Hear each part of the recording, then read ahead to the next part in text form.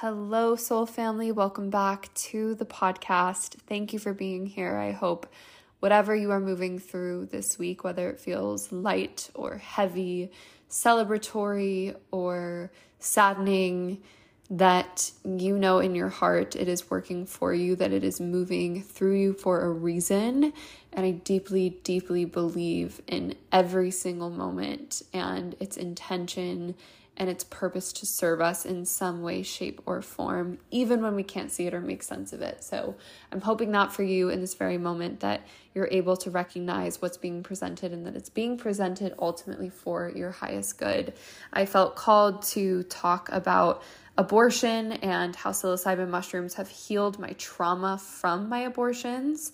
This is something that is still taboo to this day, and I am just so committed to being very, very honest and open about this topic because so many people move through abortion. And I think it's really important to just open that up and also normalize it and talk about the energetics of abortion so that you can understand, if you've had an abortion, where that sits energetically and how to move through the energy that is potentially being blocked in your sacral chakra from that experience, and A, validating the experience, and B, healing it. And I just want to start with sharing a journey that I went through with mushrooms recently that helped heal my trauma from my abortions. So I've shared bits and pieces about my abortions on the podcast.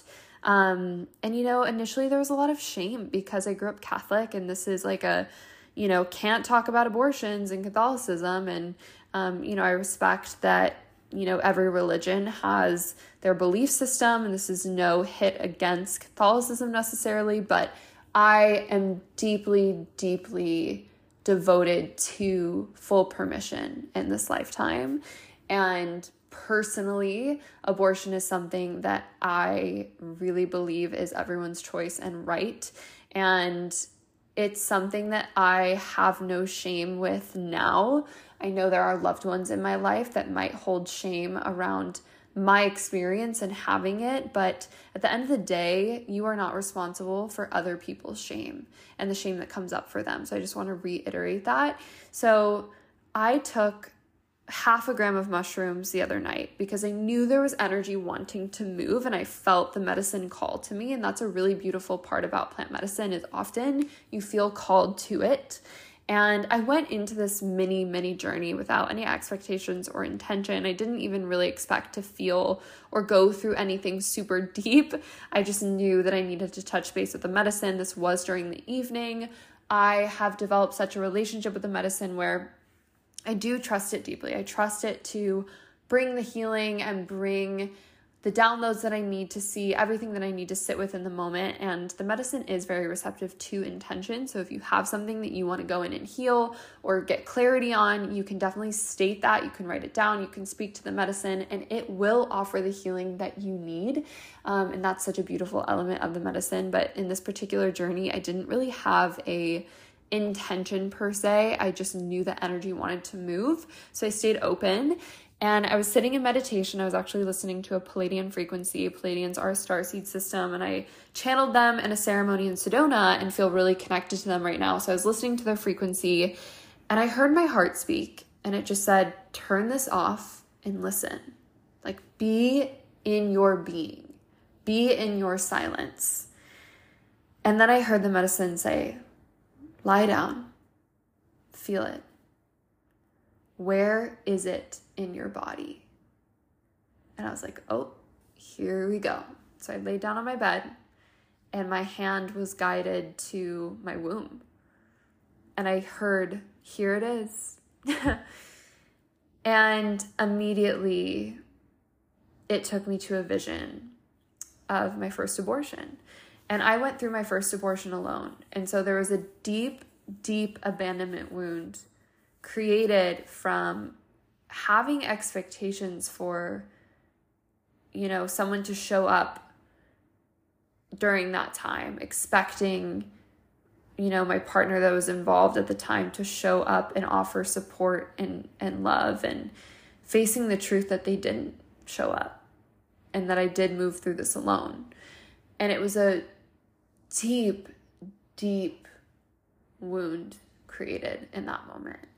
And the vision took me to the passenger seat of my car. And I was sitting with 19-year-old Ellie as she cried in the driver's seat outside of the abortion clinic after surgery.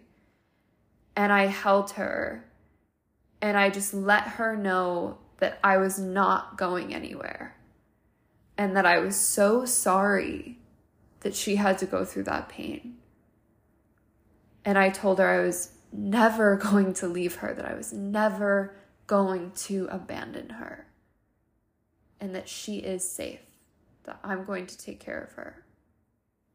And I wrapped my arms around my body, just allowing myself to be held by me. And I just felt this deep exhale. And I put my hand over my sacral chakra, and I just heard the medicine say, you do not need this wound anymore. You don't need it. You don't need to suffer from this anymore. And also something I want to share is that my abandonment wound was triggered in the last 2 weeks, which is ultimately why I was brought into this memory, this origin of this deep, deep wound. And so I'm not surprised at all that it came forward, but I'm so grateful that it did. And as I'm reflecting, because the abandonment wound is a pattern with men, as I was reflecting this evening, I just had a moment of gratitude for all of the men that didn't want to or couldn't show up, because their absence was pivotal for me. Without their absence, I would not have been led to, you have to show up for yourself. Even though in those moments where you're deeply triggered, where I am deeply triggered in that abandonment wound, you know, the easy, instantaneous desire to make that wound go away is for someone else to show up. But what's happening there is an opportunity to show up for yourself. So it was this opportunity where I had to sit with the pain of this wound again, right now, this year, in the last 2 weeks. I had to sit with it and say, how is this an opportunity to self-validate, to self-nurture, to self-love, to show up for myself? Even though I deeply am craving someone to show up for me, how can I truly once and for all break this cycle and show up for myself? Can I feel safe in my own presence? Is that enough? And what is the fear, right? Like, if I am facing this abandonment wound, what is the fear? It was the fear of, you're not going to be okay. I'm not going to be okay if someone doesn't show up. And what reflects back is, I'm not okay in my solitude. Truly, I don't feel entirely safe in my solitude or without someone else. And so I really had to sit with that. And I had, it's been such a roller coaster the last couple of weeks, but ultimately, on the other side of this, deep gratitude for the men in my life that didn't want to or couldn't show up, right? Because I wouldn't have been able to arrive here and connect back to the truth that it is safe to be with me, that I am a safe container for myself, that I am not going to abandon myself. I'm not going to self-abandon. And I'll dive into this deeper probably in the next few weeks, but kind of full circle, I've been like, holy shit, I've just been avoiding myself deeply. I've been deeply avoiding myself. And I let it go. I don't need this wound anymore. And I let it go. And I felt the energy in my sacral chakra just awaken and flow. And the medicine spoke again and was like, dance. And for anyone who knows me, I never felt embodied to like freely dance at parties, at gatherings. Like I never felt in my body enough to move my body in a way that felt free. And that has just been awoken internally. My sacral has just opened and opened and opened. And after that moment of letting go of the wound and hearing the medicine say dance, I went in front of my mirror and have never moved my hips in my life like I did that night. This was just, a few nights ago. And it was such a beautiful awakening.